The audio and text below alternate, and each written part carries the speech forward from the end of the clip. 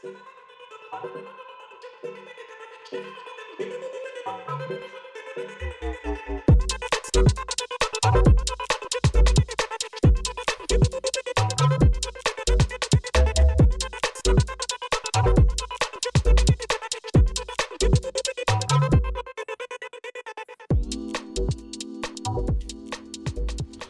right, welcome guys to the Brand Identity Design Business Podcast.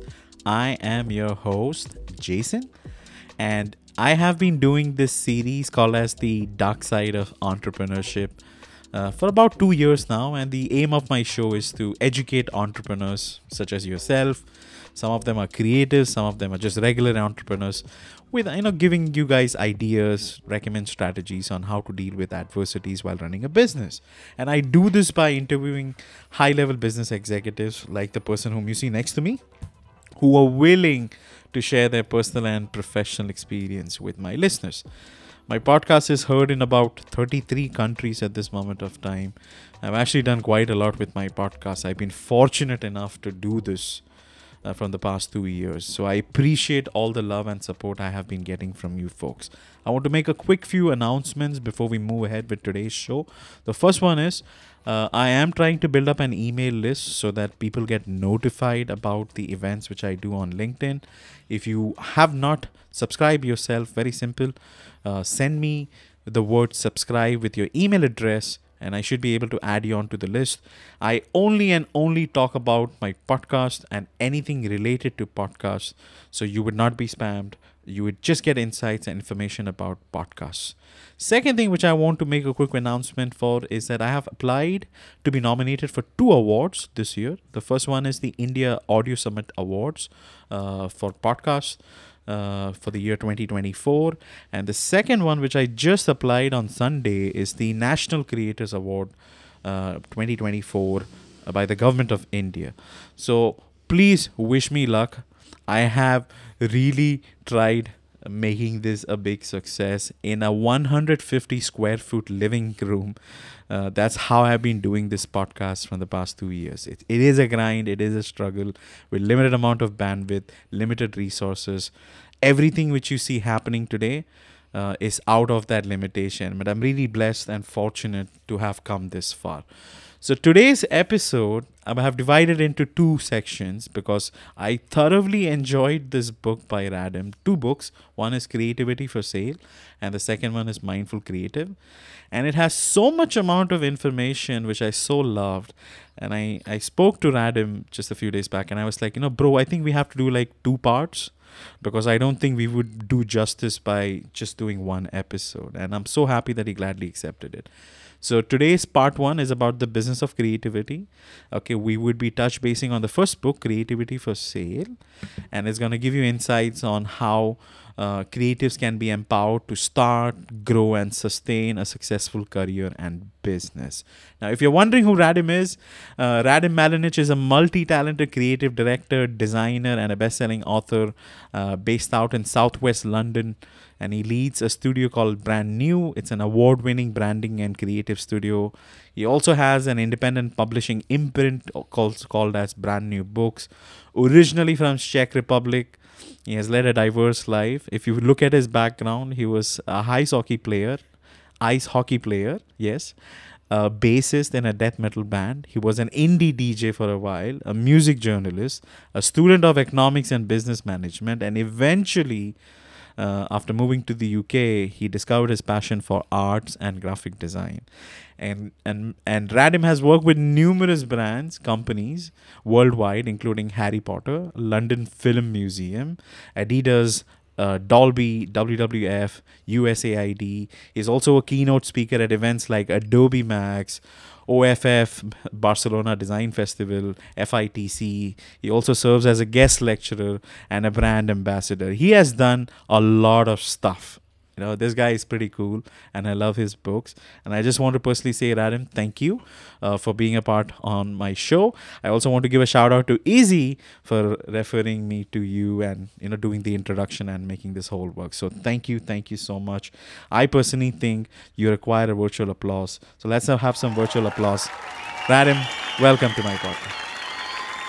Thank you for having me. I feel exhausted just listening to your introduction. I feel that I do. When I look back, that is quite a lot. That's quite a lot, and it's still not even everything I'm doing right now. But I just feel like we have got this most amazing, wonderful opportunities to live colorful lives, and I think we should just kind of tap into it and just do things like this, for example.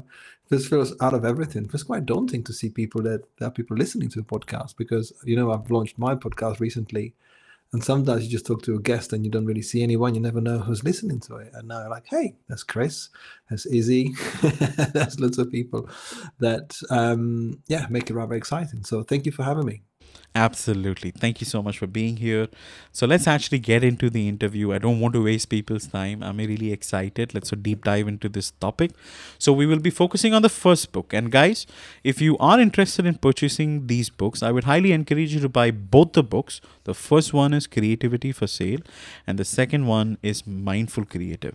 The first book is focused towards building a creative business, and the second one is all about looking after yourself to ensure the business sustains and you also sustain along with it. So I have listed both the links, the link to purchase these books under the event notes, show notes, wherever you find it. You should be able to get yourself a copy. I would highly encourage you to buy it.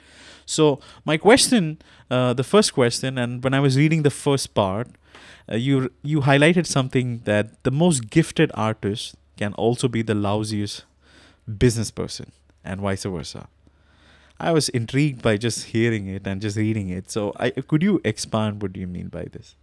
Oh, absolutely. Thank you for that question. I think we live in this world where you can build a creative business pretty much around anything. If you want to do knitting as a YouTube channel and make money out of that, if you want to play video games, we can kind of choose anything we really want these days. And we still need to find a way to turn it into, to kind of find an audience and someone that will actually pay us for it. And sometimes I see incredibly talented people, and they just don't really want to push themselves. And sometimes that seems like a wasted opportunity, because you want people to bring their craft to almost to the masses and share it with the world. And I know also people who are not particularly creative, but they make an incredible money because they are very good business people. But I think what we've got in our creative world is that some people, I think, maybe misunderstand sort of creative services for art. I think they think that what they create should speak for itself. People should find it more. It should carry some sort of grandiose message that they will become artists, or people will love them for what it is, and they don't have to really do anything about it. They don't necessarily need to build business around it. But the moment you decide to go freelance and you say, what, I'm going to do my own thing, that's the day you start your business. And I tried really hard in the books to not just to say, what, this is business, because every single book you open on freelancing, branding and stuff, it says, what, this is business. And we normally start these things by being super excited about the output, like no creative, like no designers ever started their creative practice by saying, what, I've got a really good idea for the business. I'm going to start this, and then I'm going to learn my Photoshop or my InDesign, my Procreate. I'm going to do that second. No, everyone starts with the amazing stuff. That's what we do. That's what we explore. So no band, for example, is started by, thinking, oh, in 5 years' time, we're going to play arenas. We're going to write most amazing songs. No, you start writing the songs in the first place, and then you see how you build your band and your career around it. And that kind of applies to creative businesses. Like we do the things that move us and give us something to be excited about, and then to make a living out of it, we have to kind of build a framework. And in 2024, there's no excuse by sort of pleading ignorance that you don't know how to build business, because I thought about it a lot, and actually I've spoken to Izzy about it on my podcast a while ago when we were recording a session, that when you push yourself, when you do your own thing, it comes with a lot of uncertainty. You don't know necessarily, what might pan out, how well you do, where you're going to get your clients, how you're going to get paid, that kind of stuff. It feels like uncertainty. But you're doing something that actually pushes you. You're doing something that makes you excited and kind of leads you somewhere. Because if you don't do any of this stuff, and let's say you stay in full-time employment, one day you're going to come up with a handful of regrets. Like, I wonder what if would happen, what would happen if I did this? But when you think about it, when you're employed, when you don't push yourself, you don't drive your destiny in a way. You don't drive your fate, because you let someone else choose the work that you do. You let someone else to pay you. You let someone else to name the company. You let someone else to decide on the clients, and you are just part of it. So you can lose your job anytime they decide to sack you, and you realize, oh shit, okay, maybe I should have gone and drive my own destiny. So of course, the world doesn't need millions and millions of freelancers. We need companies, and not everyone is suited for this. But if you decide to go and create your own creativity for sale brand, your output, then you drive and you do things beyond just that creative stuff. That is lovely. So, do you think focusing on the outcome is a bad thing, Radim? Like focusing on the results, is that really bad? Because if you don't really have an end goal, go ahead. No, it's not a bad thing, obviously, but we need to sort of give it a bit of a focus on what you're trying to achieve, because we've got goal setting, like we have. If you, for example, want to have a successful career as a designer, as an illustrator, then that's your end goal, and you do everything in your powers to actually make sure that's a sustainable career. So what ends up in the long run is that unless you have external help, unless you get people to help you with running your business, you're not going to be creative all day, every day. You're going to be creative for 2-3 hours a day, but it's your own entity, it's your own business. Because there's an advice in the book called Hell Yes or No by Derek Sivers, who says, when people ask me how to become an artist, let's say you go bankers, accountants, they want to be artists. And his advice is actually, keep your well-paid job, because you can paint the 2 or 3 hours in the evening and you can do your own thing. Because if you're an artist, you spend 2 or 3 hours being creative, and the rest of the 6 hours, 7 hours, you're making sure that you can be creative. You're running your business. And to some people, that necessarily doesn't seem like the right choice, thinking, well, I want to be creative all the time. But, imagine your favorite food, what you want to eat every day. You don't want to eat it for 8 hours a day, every day. We need breaks for reflection. We need break for learning, for development. We need all of this stuff to actually give us a bit more of a multifaceted understanding of who we are, what we're trying to do, and understand who we're creating the work for. Because it's so easy to be narrow-minded and thinking that you want to change the world from your point of view, but you can only change the world from within. You can only change the world with the people, understanding what the world needs. How do we sort of fit in our creative services onto the world? Because, you can have something which is so unique and aloof and sort of magnificent that you don't necessarily need to promote yourself, but everything goes after a while. Michael Jackson stopped selling Thriller after a while. There's definitely ways to kind of think, where do you go next with your work and with your career? And that's why we always sort of try to encourage people to drive their own their destiny in a way, because that's where the magic happens. Yeah, absolutely. See, I've been following Chris though. You have been on his show also. I've been following him for a really long time. And I've realized that, creatives have a very difficult time justifying what would be the value their work they're producing. So they kind of really struggle.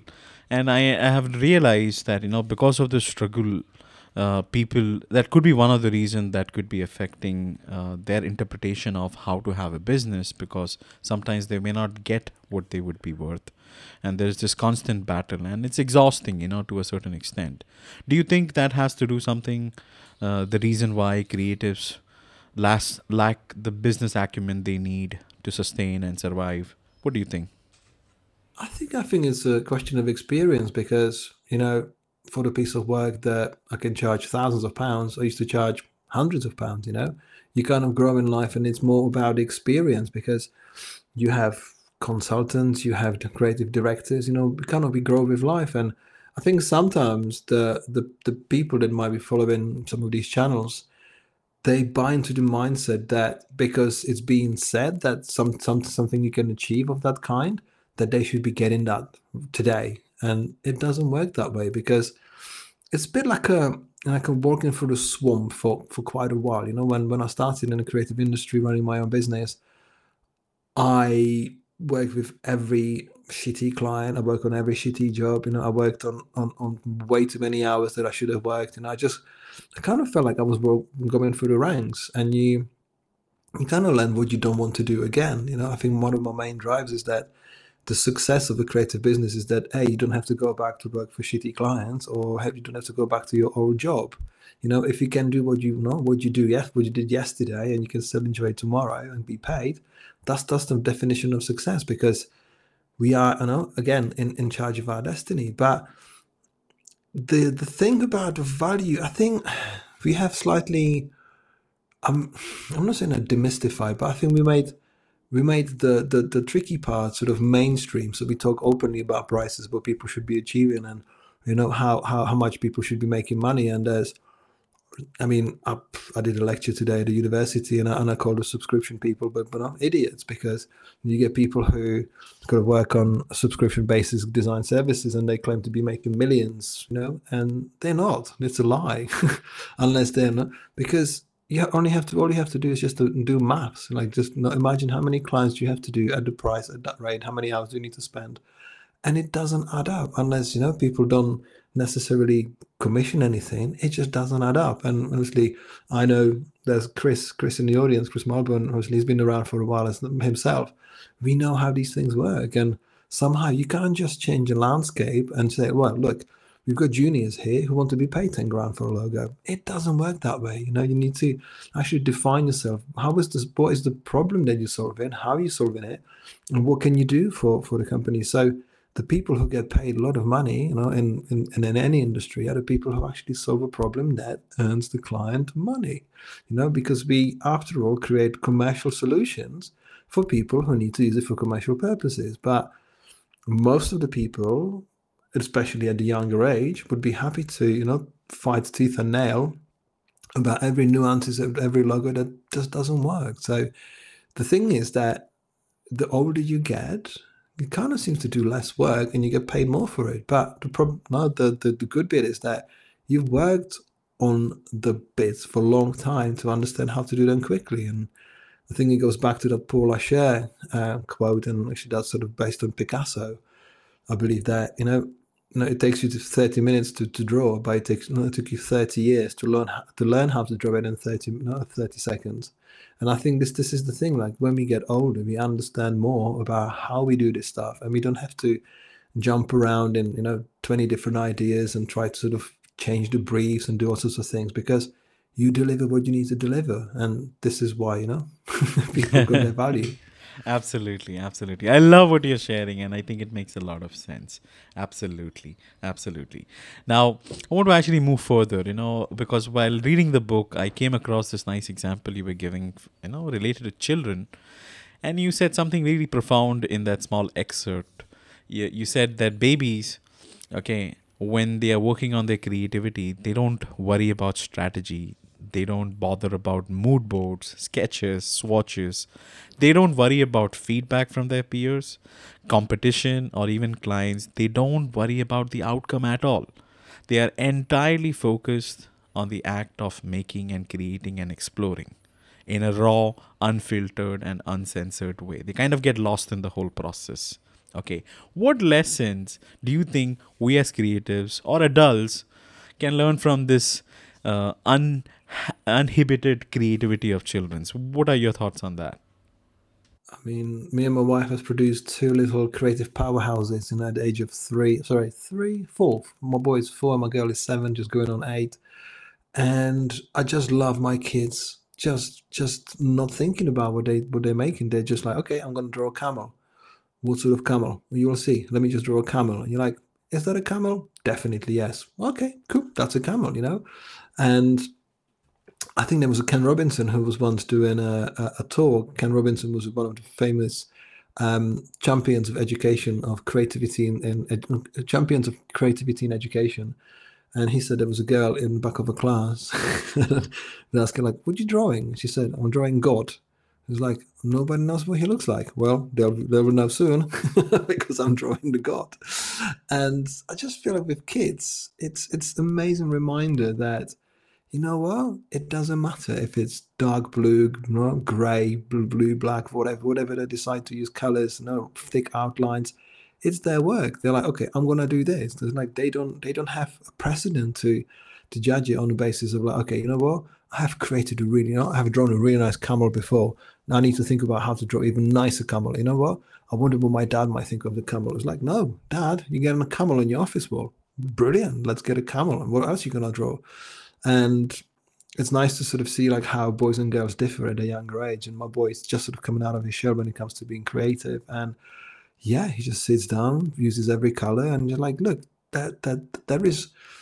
It's like it's an open thing. Like imagine whatever you did for the first time, how amazing it felt, and how you sometimes struggle to recreate that feeling not ever again. Because when I watch them and when I kind of see like about a creative bravery, we wonder what people might be thinking of us. We always think like, oh, I wonder what, if I share it with the world, I wonder what they will think. And sometimes in life, you go and think, no, am I wearing the right stuff? Or did I dress nicely? Or is this the right thing to do? And you kind of worry what people might think of you, only to realize that people only think for themselves. You just got a passing value, and people just don't care. Like you see someone's work, especially now, people swipe. Like you put something on Instagram, you can be crafting it for days.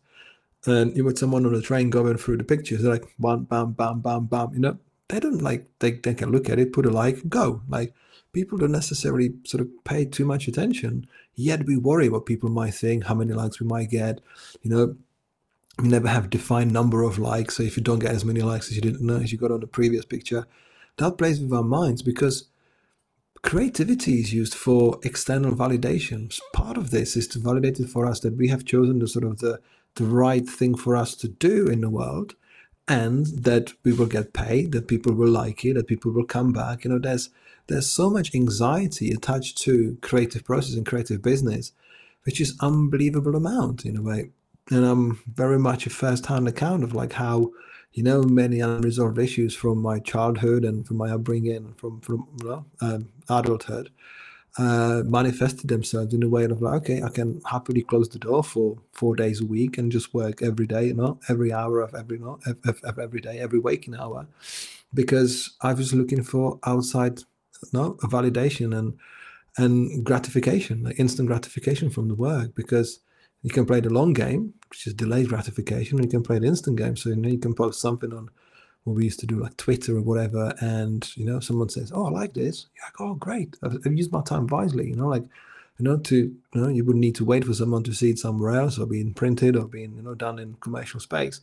So creativity is a means of an escape for us, and especially at later life. People who come to creative space later, like there's a lot.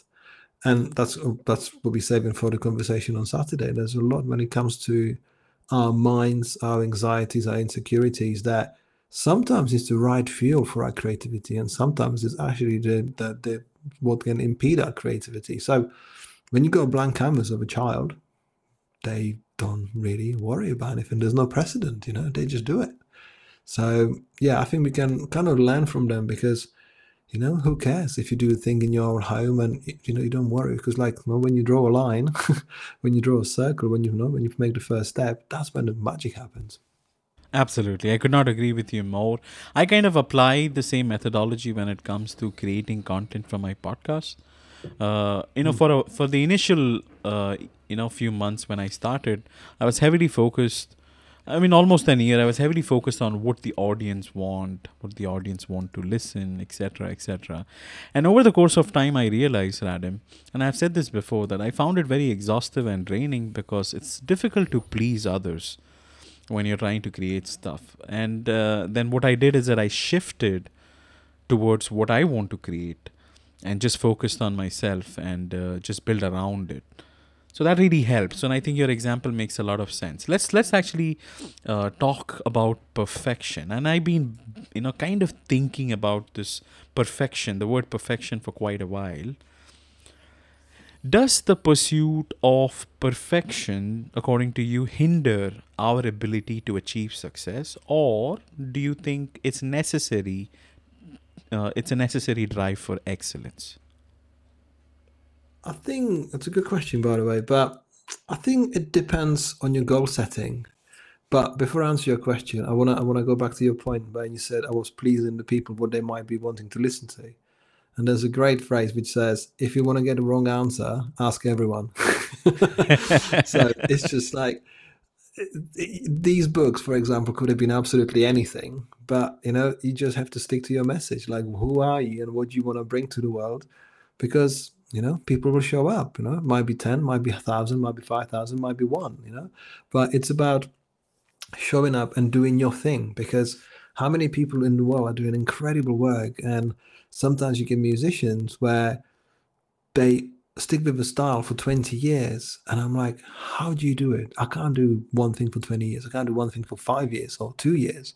And I think the word is about when you find your own patch, when you find your own sort of connection with your creativity, it doesn't kind of matter how perfection, no, what how sort of how no, if you put a focus on perfection or not, because some people might be, I think, hindered by the process, creating elaborate pieces for which they might not find the right output to get them out there in the right way, if that makes sense. Because you might be making things that are really elaborate, like detailed pieces.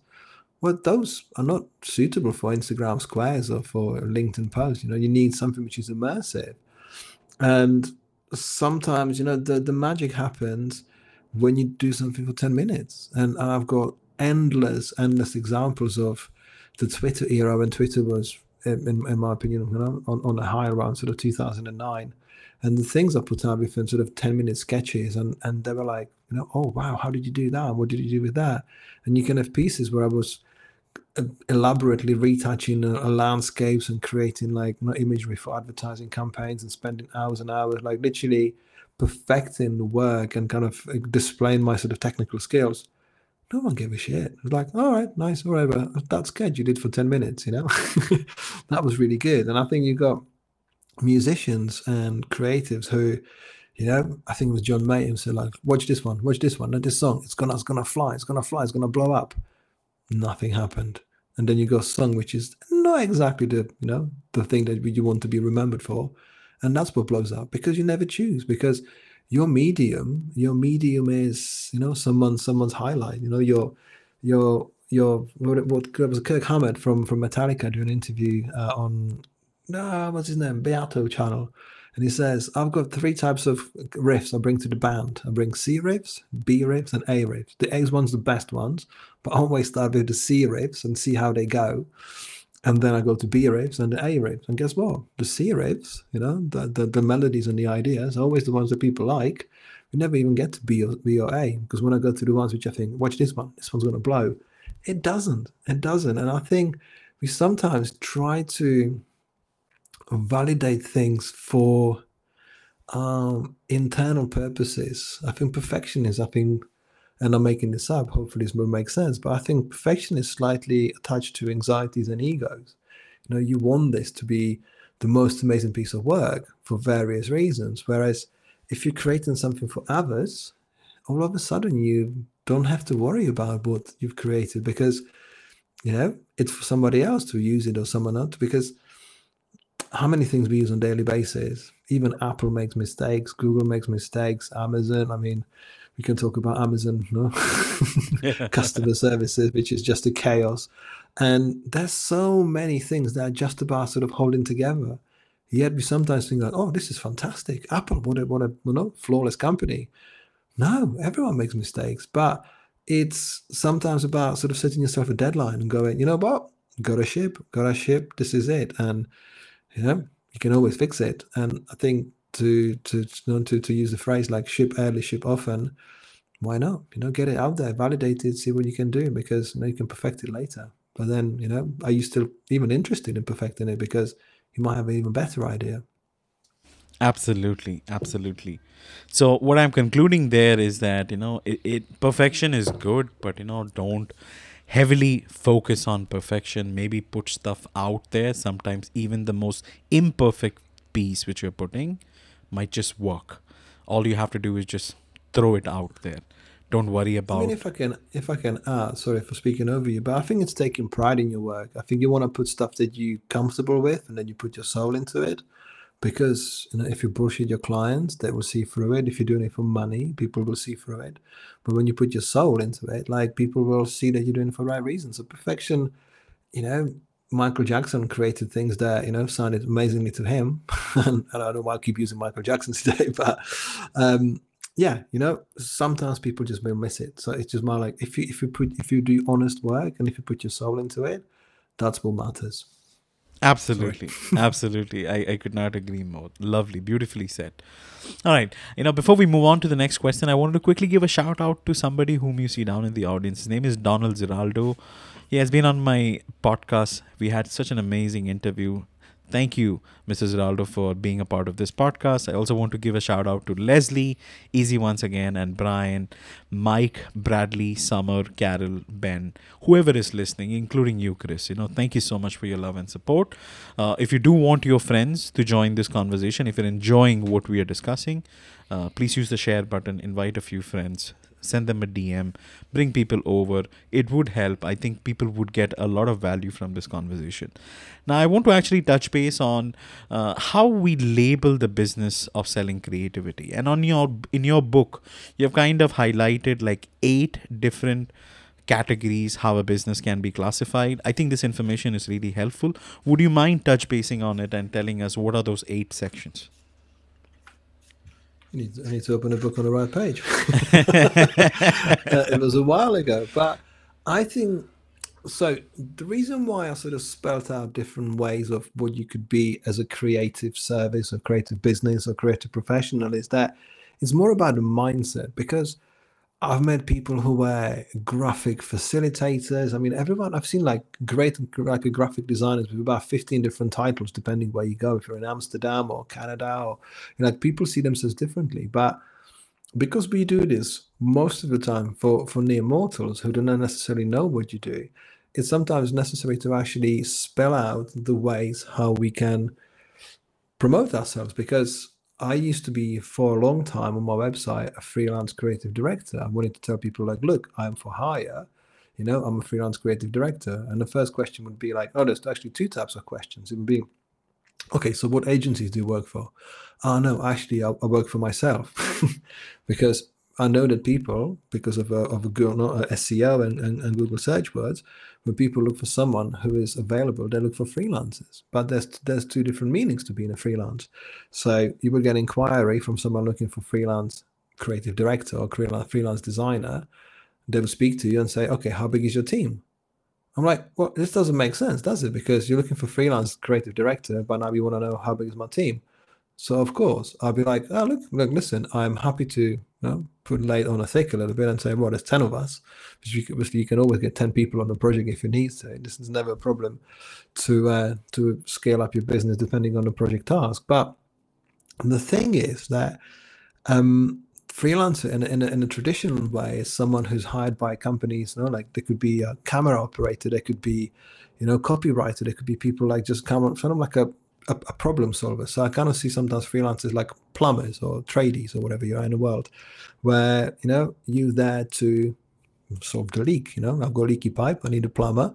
The plumber will solve the problem. The job is done, let's go and do something else. Whereas what I'm trying to encourage people is to actually think that you're running a business, because it's about a mindset. If you think that you're running a business rather than you're just a freelancer that waits for the lack of a draw, thinking like, who's going to find me? What can I do? It's a different story. So when you think like a small business, even though definition of a small business, as you know in the book, is that definition of a small business is up to 250 employees. You would never think that small business is 250 employees, but by the government standard, for example, in the UK and America, a large business starts at like 1,000 or 5,000 people. So like, it almost doesn't make sense, because when you are small business, when you think like a small business, you have to kind of perform the task of a small business. So you promote yourself. Obviously, you do your taxes and that kind of stuff.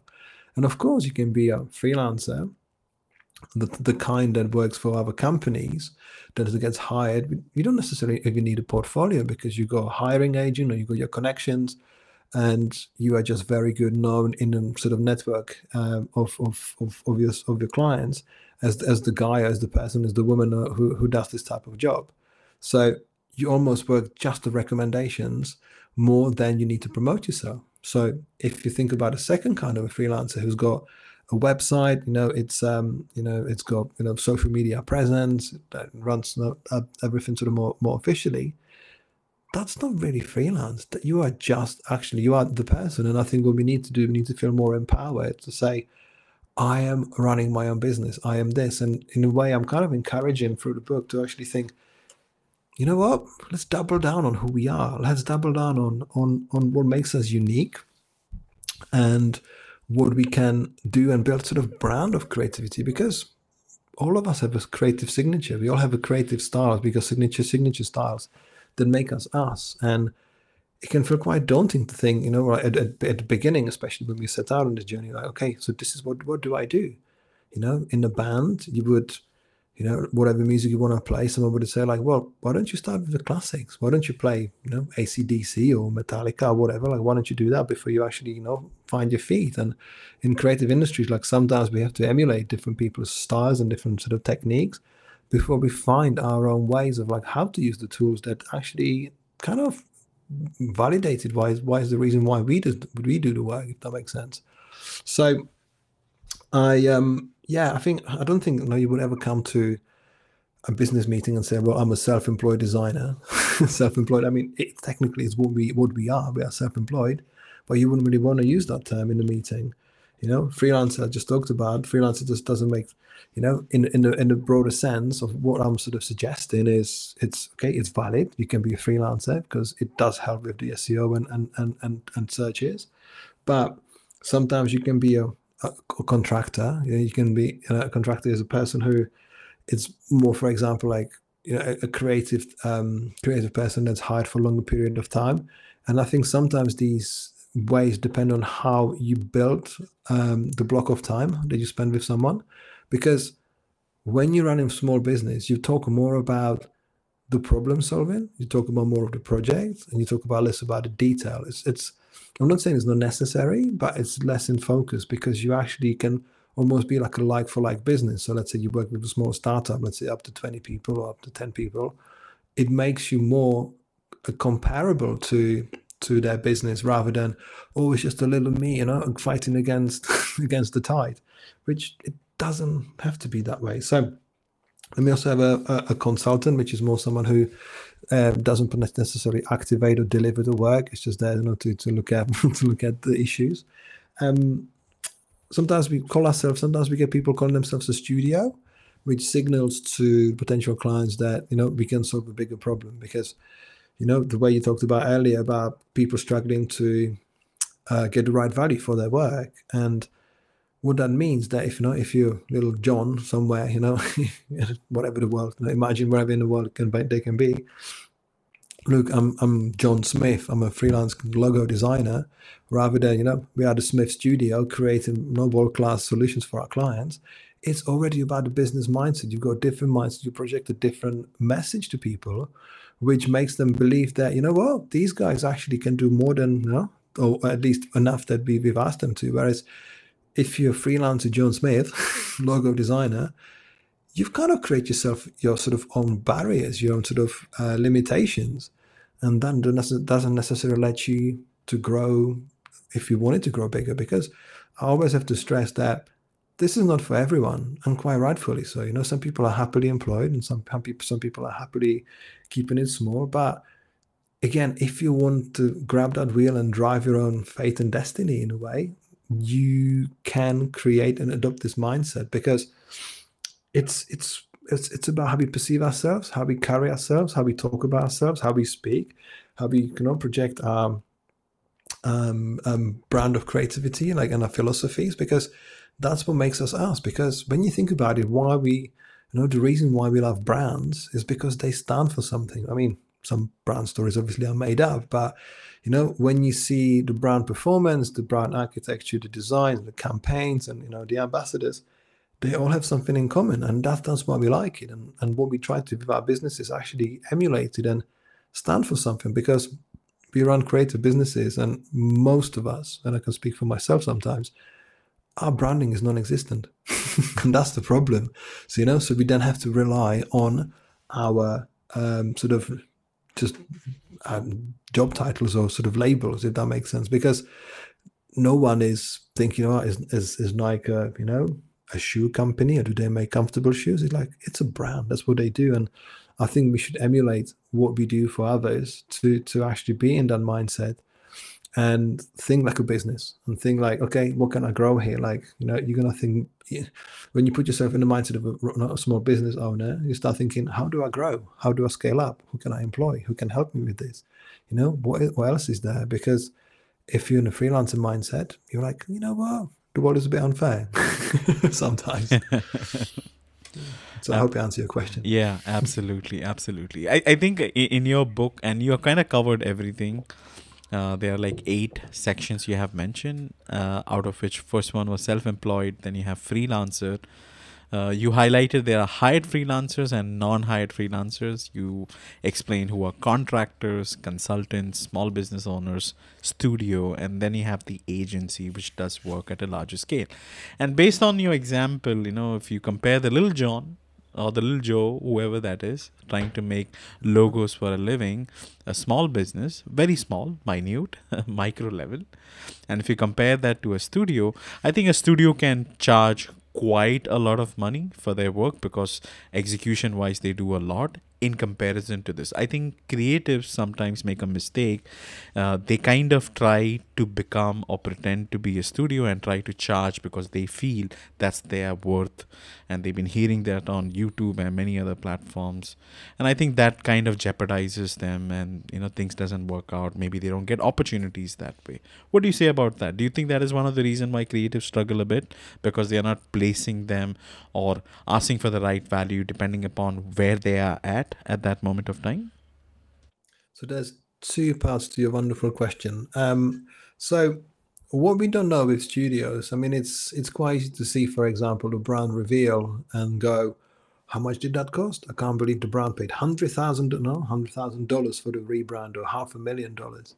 What we don't know is actually the work behind the scenes, because if a big brand goes and refreshes everything they do, that's a lot of logistics. Now you have to make sure that your work actually lands well. It scales well, and there's a strategy. Obviously, you do your benchmarking, you do competition analysis. You actually work really hard behind the scenes, and we've been working on so many of my studio on so many brand projects where we don't really do any some physical work for, let's say, 2 or 3 months. We have conversations, we have strategy meetings, we plan, we validate, we ask questions, uncomfortable questions, we get asked uncomfortable questions. You validate the work, and that work doesn't get seen on the outside. So when you see the final product, you're thinking, oh well, that sort of old mantra of 2020, 2020 is like, well, I could do that. Could do that with my eyes closed, I should be paid all of that money. I could have done a better job. Well, the thing is, the reason why the studios and agencies employ extra people is because it's teamwork. And as a freelancer, you can, if you go on a small sort of freelance business website, you can see that work looks like it was done by one person, because they don't necessarily have that broad brush of how they can deliver things that are engaging or different, or sometimes they just explore their signature style way too much. You don't necessarily even think about competition. And I think we need to sort of demystify this for many people, especially now, because as I said earlier, we are slightly sort of bamboozled, or it could be quite easy to be bamboozled especially when you're young in this industry, to think that the world is unfair because you're not getting paid the big bucks. But the problem is, if you've been around for 5 minutes, hey, the world doesn't know you. You haven't lived a little. You don't know what you're doing, and all you're doing is kind of dreaming out loud and blaming the world to not be ready. So it's like, when you're an artist and make a first album, I mean, you make it yourself and no one's heard about it. You can't be upset that no one's listened to it, because you need to bring it to the masses. You need to do something about it, and that kind of applies to selling books. you have to build a career around this. So to bring it back to studios and to bring it back to freelancers, I think there's a need to just pull back a bit. And information that's out there is super, super helpful. I think we've democratized the information to the level like it never existed before. And the books I've been making is that I wish those books existed 20 years ago when I started doing this stuff, because I would absolutely need that. So that's why I'm creating them now, so the new generation can work with such information. Because when it comes to, let's talk about branding, I kind of feel with all the tools and the generative AI, what we've kind of brought the benchmark and a sort of the baseline a lot closer to where it used to, not to where it has ever been. Because branding projects even 10 years ago almost seemed untenable to be done by small studios. It was all the big boys and girls, big name studios that were doing all the work. And now you see all the new names springing up and doing work that with much smaller teams for much bigger brands, for established startups.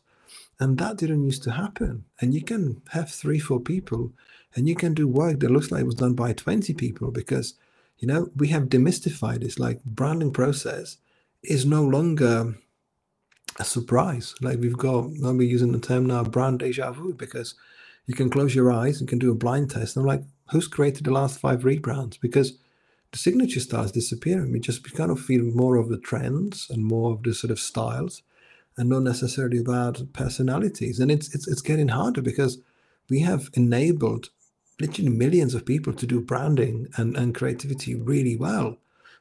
So it's a question of like, oh, what is the magic now? Like, because we live in a much nicely branded world, it looks fantastic, and you come across tools that are much, much, much better. And I feel like we kind of picking up the speed of creativity much faster than we have ever done, because let's say a trend or style would last 3-4 years in the past. I kind of feel like we've got 6 months now, like that. What's good now, it's kind of almost obsolete. It feels a bit sort of overdone, because anyone from Brazil, China, Vietnam, I'm going to say Ukraine, hopefully Ukraine, anywhere in the world, you can see stuff happening online right away, and you can recreate it. You can brand whatever your new project is. We can sort of borrow the ideas. And I think that's the importance more than ever. Like, how do you actually create something that the world needs that hasn't got it yet? Because we are all trying to reinvent the wheel, and we all start with the wheel. It's just a question what you do with it, So it's more about sizing up the project, sizing up the task, and actually working behind the scenes. Because I'm married to brand strategists, and the work they do, you can't kind of see it, but it's all, it's all behind the scenes. It's the stuff that informs the decisions. And, in the world today, I just feel like everyone is a brand strategist. Like, every logo designer is a brand strategist. But I just don't think they've ever really seen what brand strategy looks like, if that makes sense. But again, it's a good thing, because we go after the mindset. If we think more about strategy, then we should get better results. So it's just a question of, you need to kind of grow into your title, if that makes sense. Absolutely. That was a good one. Everybody is a strategist nowadays. So, all right. That's okay. Let's actually take a quick break. And if anybody who is listening who wants to come up and ask Radim a question, you're welcome to do that. I'm just going to quickly give a shout out to one of my sponsors, and we will continue the interview further from there.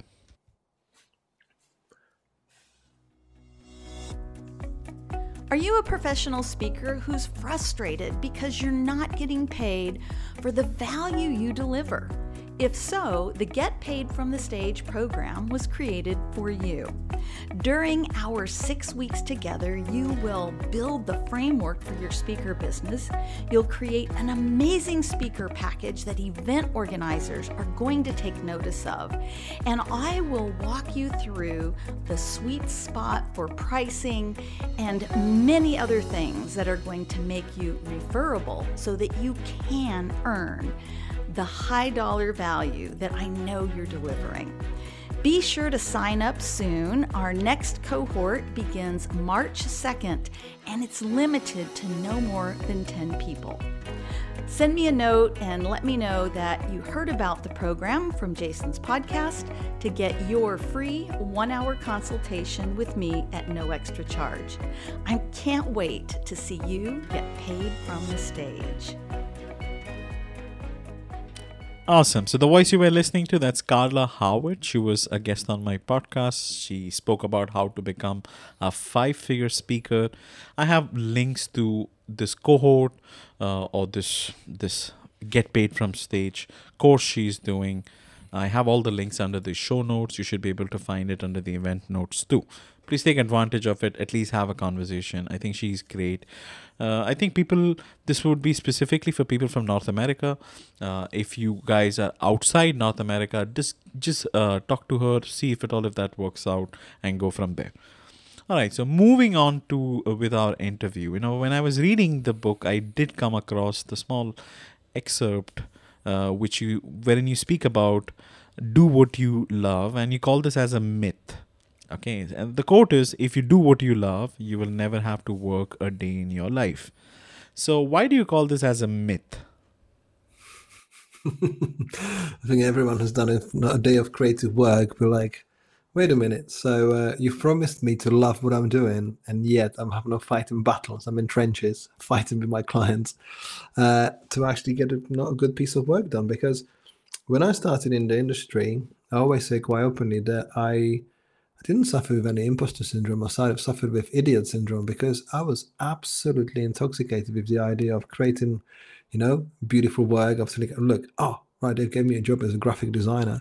I'm going to show them everything that I can think of. And I had no idea, like what we're describing so far with the people that might be running small, quite sort of newbie operations.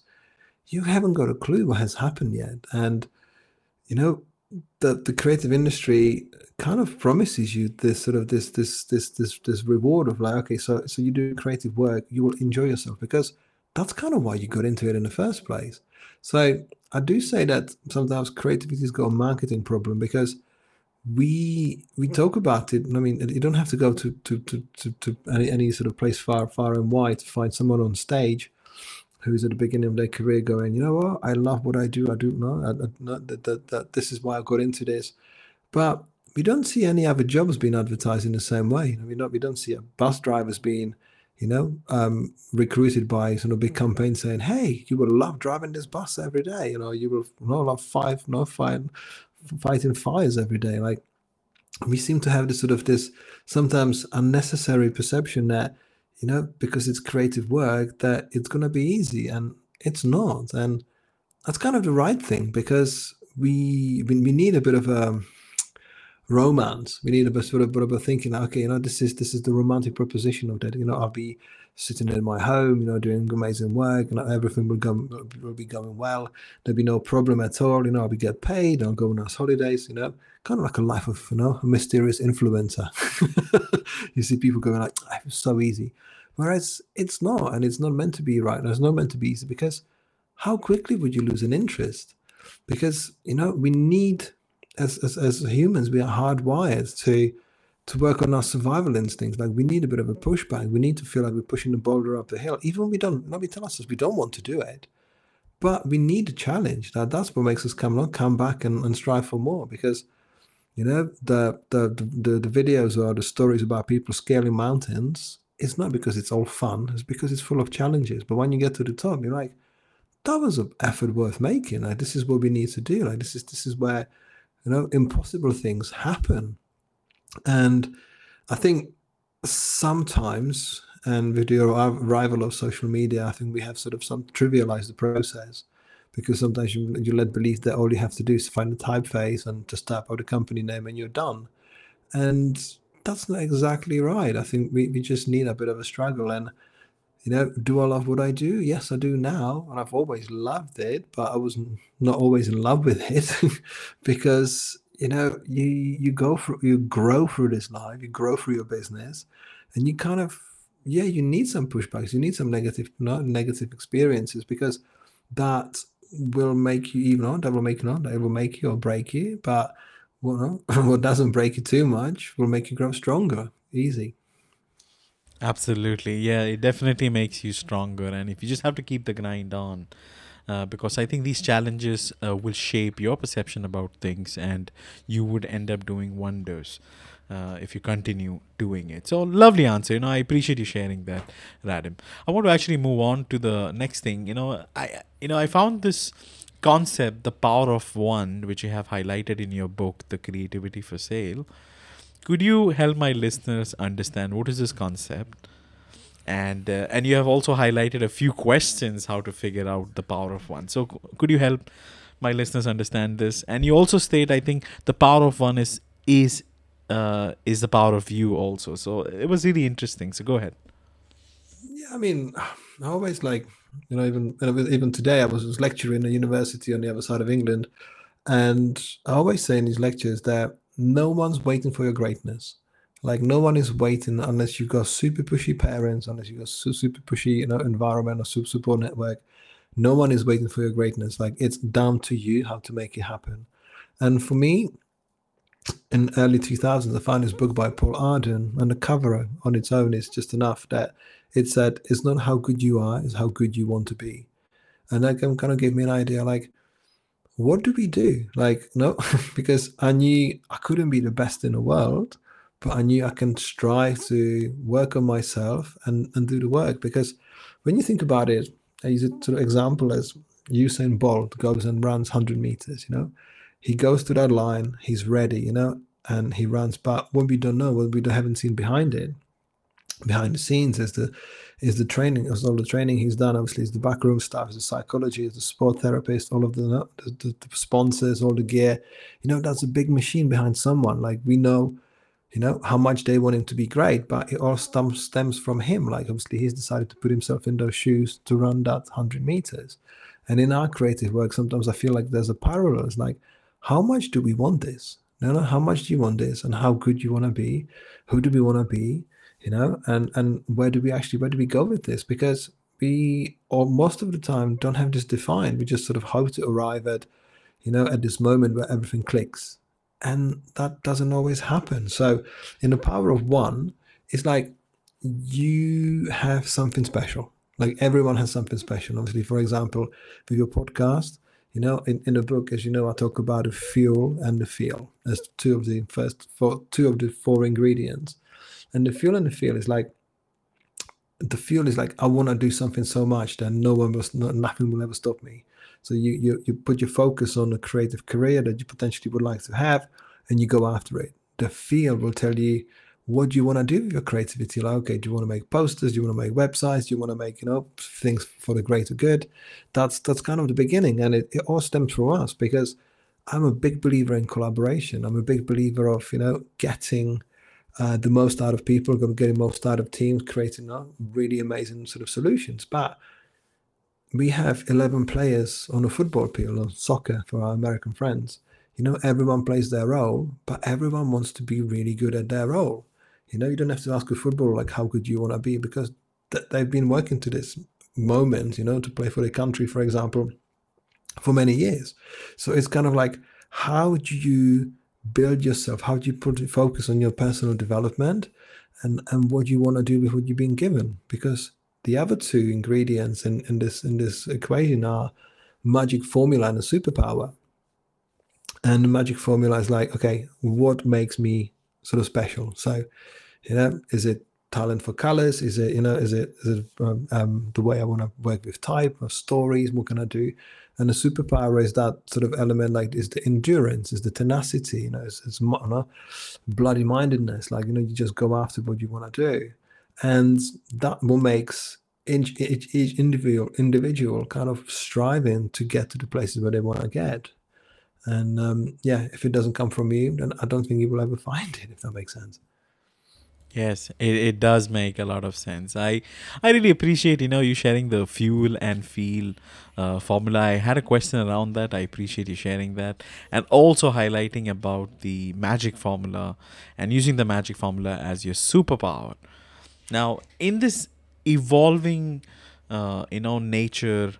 evolving landscape of business, I think many creatives and entrepreneurs are really pressurized to find their why. Okay, and what I have realized is that, having a strong why is good, but over the course of time, and you also highlighted the same thing in your book, as you develop your career, your strength and values, your why kind of, it shifts, it changes, it tweaks, and you have like a better version of it. So many people are fixated that they need to really have a strong why before getting into business or doing something from a creative standpoint. What is your take on that? Do we really need a strong why initially, or a vague one would still do? I think there's 3 phases of why. I think Simon Sinek's done a very good job in bringing the why to the masses and kind of demystify it, and then it helped me in my earlier career to actually think, oh shit, I need why. In fact, I need to verbalize my why, because I knew what I was doing it, and my why initially was for myself. I was trying to satisfy my ego, my soul, my outputs. I wanted to the work that was to validate what I was doing, and also kind of working on the basis that helps to sort of get validated by the outside world. Whereas you, over time, if you grow through this career, you realize, actually I can do this for other people. I can do this. I want to help other people do better work and deliver better work. Actually, you know what? My why is now, enabling others to succeed, because at first, obviously, it's a survival instinct. When you start your own creative business, you want to survive yourself. So the first of all, your why is more like, okay, how can I do this so I don't have to go back to any crappy jobs? So in the second stage, your why can become more of about, okay, how can I help others? And then in this third stage, it's like almost like, how do I give it away? Like, how can I actually enable the people in their first stages of why to actually learn and let go? Because you see these battles and comments online, and experiences here from people, like how in their first stages of why, like they just want to change the world from their point of view. And I think we need all 3 stages, but as we grow, it just becomes a bit more easier to let go. And now I'm in a stage where I do this because I want to share what I have found, what I have experienced, what I have kind of demystified, what I've decoded, because I just wish it existed 20 years ago, in a written form or accessible form, and kind of curated in a form that works like a toolkit for creatives of all stages of their careers. Because my why is now to help. It's not necessarily about to validate what my creative output is, because as you know from my second book, in first 20 years of my career, I've put 30 years of hours. So I don't need any more creative work just to create it for myself, to validate it. That I can create the work, and I've got hundreds of pieces of work that I've done. So it's more about, how do we help others to to succeed, and in fact, how do we have others to succeed as a collectively, as a human, a society, that we can do a better work for ourselves and for the future generations. Absolutely, absolutely. This is lovely. So it does happen that your why does evolve over the course of time, and it's more to serve people, help them out, and doing something for the greater good of humanity, and make something magical out of it. So I appreciate you sharing that, Radim. This is super cool. Now, I remember while reading your book, there's a small section called "Living and Breathing What You Do." I really love this, and you speak about job titles. Okay, the notion of earning the titles rather than just having them. So, would you mind expanding earning these titles than just having them? I think it's pretty simple, but I would like to hear your side. What do you have to say on this? So in the previous section, we talk about sort of the idea of how we sort of conduct our business, whereas in this section is, how do you see yourself like as what you do? Because as you told in the introduction, I've done many different things in the past before I became creative. So when I labeled myself as a graphic designer, I know how much I adopted that mindset from day one, and I told everyone. I was a graphic designer. I was subsidizing my non-existing design career with DJing, and I told everyone in all the clubs where I was playing, I'm now a graphic designer. And guess what? They gave me work, and I kind of wanted to again live and breathe what I do, and kind of say like that this is what I stand for right now, because people will find you, because when you have that title, when you sort of have that mission and the vision of what you want to do, you start showing up. And you start showing people that's what you want to do.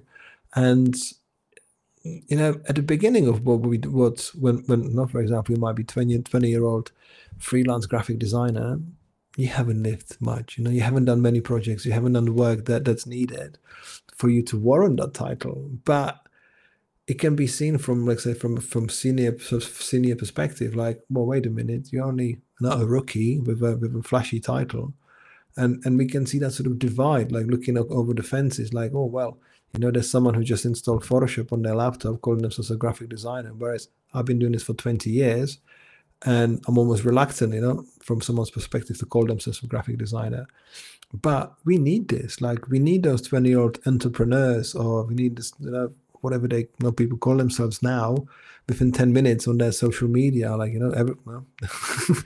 some sort of made up conglomerates. But you need that mindset. You need to believe that that's what you're gonna do. Like when you again, I bring it back to the music. Like when people start making music, they see themselves on the stages. They want to hear themselves on the radio, because that's the mindset. Like you want to do that stuff. And if you are sort of part-time, non-dedicated creative, then you're going to end up being part-time equally so successful, because it's not going to give you exactly what the results you're trying to get. So it's about doubling down on, the power of one is doubling down on who you are and what you can do and how you can enrich the world, and live and breathe the output, like the mindset, because it does amazing things to us. And once we grow into that title, it might be even obsolete, but we all need to start somewhere. And sometimes from our sort of perspective of our seniors, sometimes we have to accept that if someone wasn't graphic designer or entrepreneur 5 minutes ago and they call themselves now that thing, what, good for you, you're a champion. Like embrace it, go for it, like believe it, because that's what makes people fantastic, and sort of if you believe it, and that gives you a long-term career. Absolutely. I agree with you. So in a way, what you're trying to say is that it's good to have titles, but you should also work on it, make it better, build your craft over the course of time, and have experience and expertise around it. Now, the reason I find this interesting is because when we had an initial conversation, like a pre-call, I remember, Radim, I asked you, like, how would you like to promote yourself, or what kind of call to action do you want towards the end of my show? And you suggested, I don't need creative work. And you kind of said that on this show too, right? You don't need any more creative work. I will rather promote my books and help people. So I think our desires as entrepreneurs, as we grow and progress, it keeps evolving and changing. Maybe at some point you really desired to be a graphic designer, and you did, and you really made the best out of it. You extracted, and you're very satisfied with the progress you made. At this moment, that's no longer your desire. You have kind of pivoted. Now you want to do this, and maybe after 10 years, maybe you want something else. Would that be fair to say?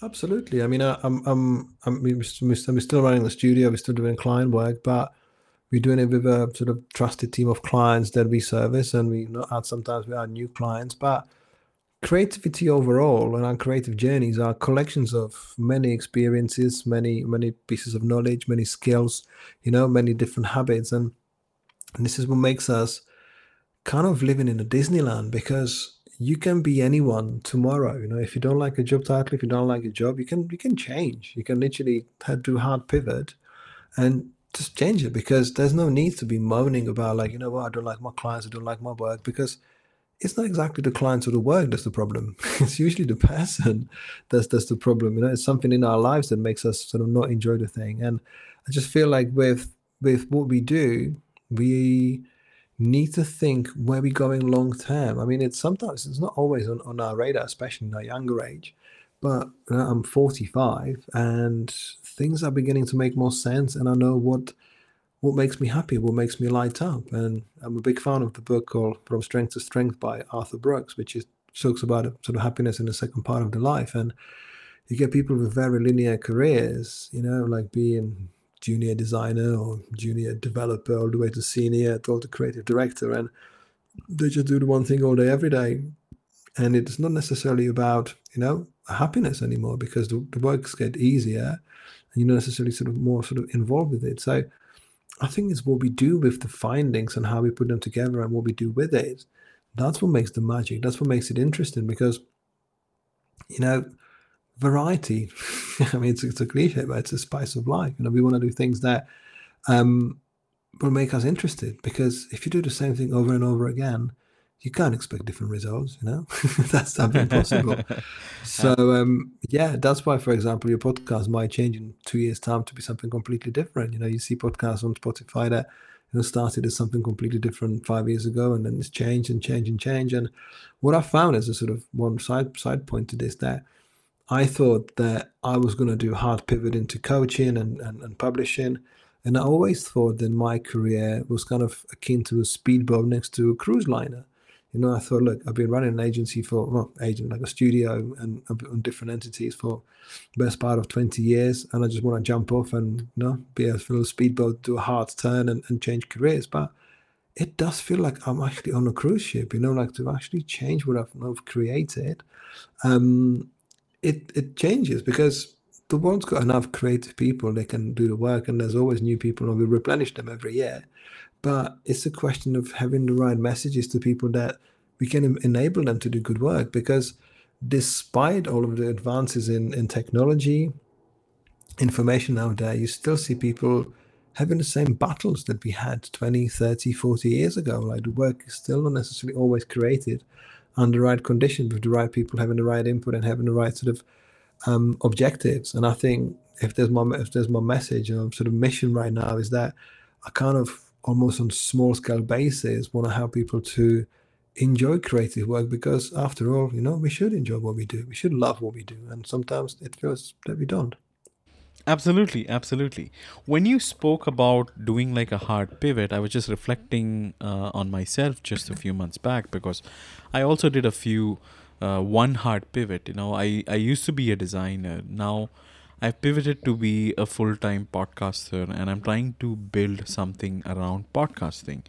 Now, it took me, I feel personally, when I did this pivot, it took a lot of courage, and I had to really think, whether this is going to be the right move, because podcasting, as you know, is not really something very sustainable in terms of revenue and monetization opportunities. It doesn't really help you fill the gaps as we anticipated. So I kind of did the pivot, and I'm enjoying it. But you said something very profound while you were explaining that. You said that I feel very happy with what I'm doing.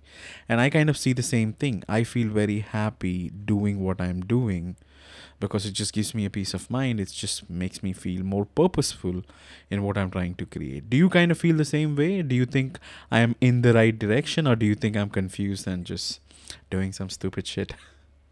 No, I don't think anyone's doing anything stupid. It's like, for example, as you know, I've launched my podcast a few weeks ago, just as a sort of additional sort of channel to the messaging and kind of celebrating the people in the industry. And it's, again, my why is about sort of shining light on the people and sharing their stories, because, we are all horses in the same race, but we don't necessarily know about one another. We sometimes feel like we are so alone doing just the thing and thinking, I only have the problem, and the other person thinks they've got a problem and somebody's got it better.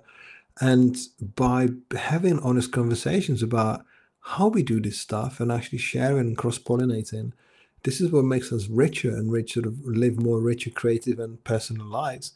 And I sometimes feel like when I talk about a sort of hard pivot, is that, you kind of need more than one thing. I'm not necessarily saying that you still have to stay being a designer and run a podcast, but, I'm kind of building different channels and different sort of channels be enough, of how to get the information to people, because For example, I create now textbooks for people who like pictures. So my first book was incredibly successful because there was more pictures than text.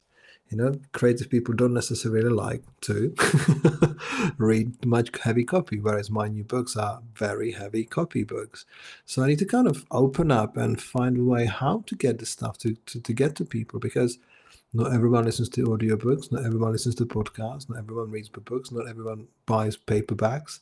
And that's the kind of way of how do you find your audience? How do you build your tribe? Because I believe, my why is about sharing this, about unlocking the feelings, unlocking the kind of bringing down the myths and taboos of what I felt when I was, burnout, overworked, struggling kind of thing, especially on a human level with the work, especially the toxic sort of working practices. How do you share that with, especially with upcoming generations, to say that it's okay? It's okay. Sometimes the world's not going to be all right, but, we can do this, because, you need to learn how not to feel, you need to learn how to feel okay when you're not feeling okay. And I think there's so much when you put business, creativity, accountancy, tax bills, whatever, promotion, marketing, podcasting, newsletters, Twitter, Instagram, Facebook, family, kids, relatives, social. When you put all that together, that's a big old muddle and chaos, And to keep up with all of this, we need to know how to sort of navigate all of this, because, our ancestors, they had slightly easier life. It was not as heavy on information. So it's about putting the right things that you believe out there, and it will find its own audience, and doing, you do what you love because you actually care about the message. You're not doing it for vanity reasons. And I think this is where the why gets validated, because you want to share, as you call it, the dark side of the entrepreneurship with people. You want to be honest about what people can expect when they were not expecting anything, because we are beautifully naive when we sit on our sort of path of creativity or entrepreneurship or business. We don't think about a 5-year plan, because, through my research when I was doing the book, there's no creatives have business plan. We just go because we want to do this stuff, and we just work it out as we go along. And that's sometimes very, very interesting, because if you knew everything about everything, we would not do anything in our lives. If we know how crazy it is to have kids, would you have them? Well, would you do this? Would you do X, Y, Z? In your life, not necessarily. It's all kind of we have to deal with the situation as they come, and sometimes naivety is necessary. But then, when all is said and done, we need to kind of know how to react to things that happen, because that's the important part. So, projects go wrong, things go wrong. We just need to know how to recover, and how to recover quickly. And I think that's the important part. So to go back to in a long-winded way to, having a podcast and stuff, I think there is another ways of having the right audience and earning from the things that, takes time. I was thinking about, Debbie Millman's podcast earlier, and I think it took her 10 years before she actually went mainstream. She was podcasting from 2005 to 2015, and then it blew up. You get bands like Soundgarden. It took them 10 years before they wrote Super Unknown, which when they blew up. And you get David Bowie, who made his best album when he was 69. It's just when you show up and you put your honest soul and take pride in your work, and when you put it out there, that's when the magic happens. We don't necessarily think about sort of quantifiable results, I'm running a subscription business that makes $1 million a month. It fucking doesn't. So, yeah. Absolutely. I love your examples. Okay. Before we wrap up, I have just one more question. I remember reading the section Being an Alien, and you speak about why creatives should embrace being the odd one. Would you mind expanding on that? So, being the odd one out, I think this is very much written from a personal experience, because obviously I live, half of my life already now in England. I was born in Czech Republic, and I wanted to blend in. I wanted to blend in like crazy, especially at the beginning, because you don't want to stand out. Obviously, you move to a different place, you embrace the culture, you embrace the language, and you kind of want to do it with creativity at first. You just want to be good enough, if that makes sense. You just don't necessarily want to do things that stand out too much. That, it's a good sandpit. It's a good development stage. But then we are all here to live our own story. We are all here to do our own work and somehow create our sort of or shape the picture of reality in our own sort of unique ways. So when you think about, comedians, I'm not sure why I'm thinking about David Chappelle, but you think about comedians, you can think about artists, you think about musicians, you think about actors or Tarantinos or Scorsese's. They are the odd one out because they have doubled down on who they are. They're creating their own things.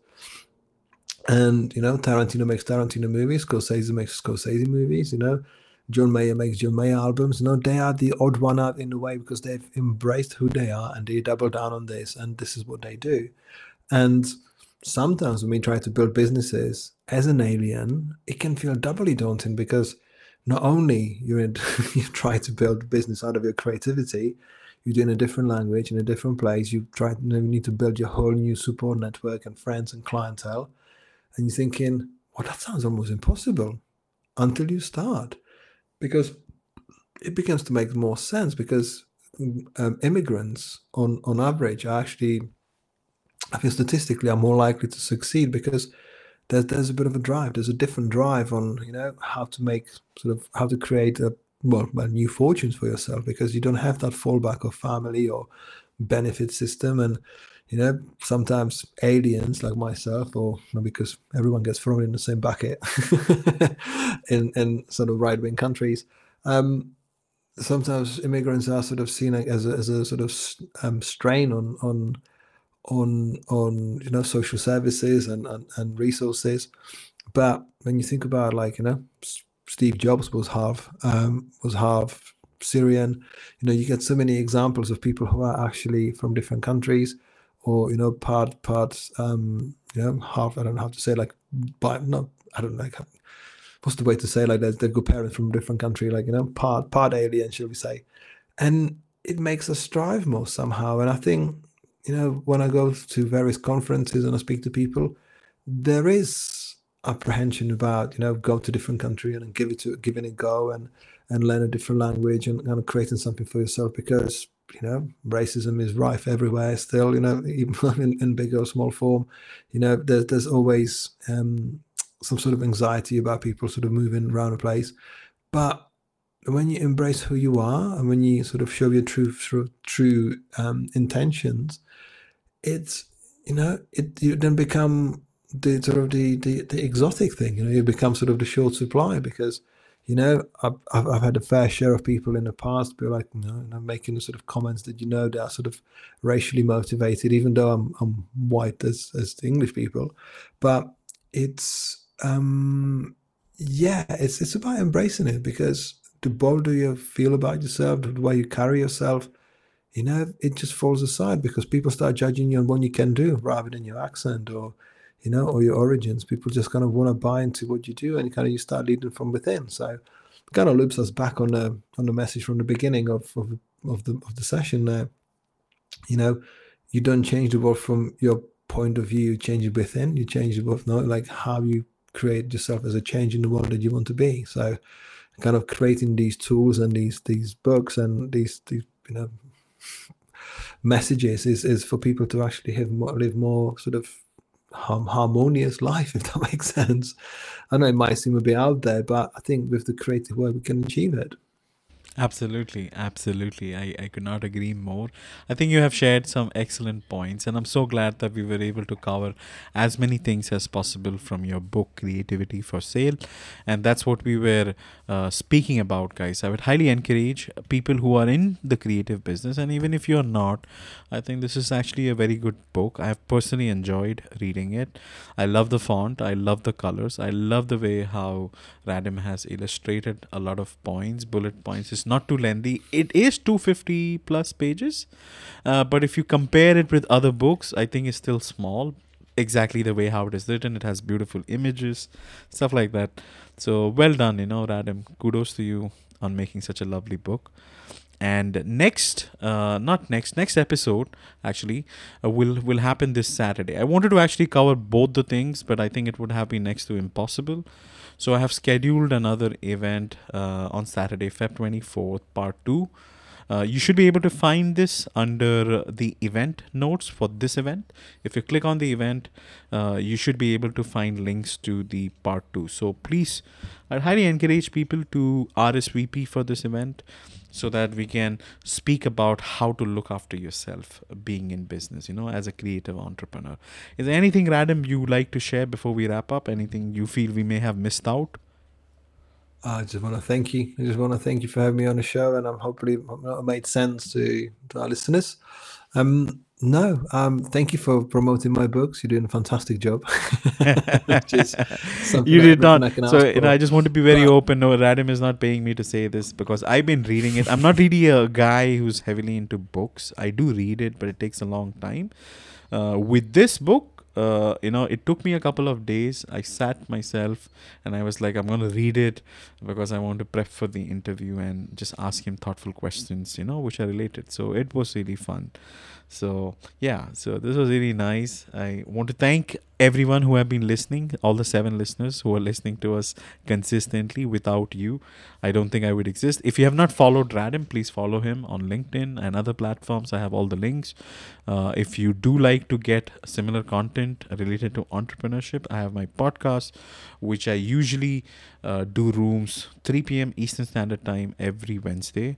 My current season is going to continue till July. After that, like you say, Radim, it's good to take a break. So I take a 2-month break and then I restart the next season, something of that sort. So it's fun. Thank you so much, guys. Please enjoy. Have a nice morning, afternoon, evening, wherever you're listening. Okay, thank you so much. You take care of yourself. Thank you, Radim, once again. I'll be in touch. Thank you, Jason. Speak on Saturday.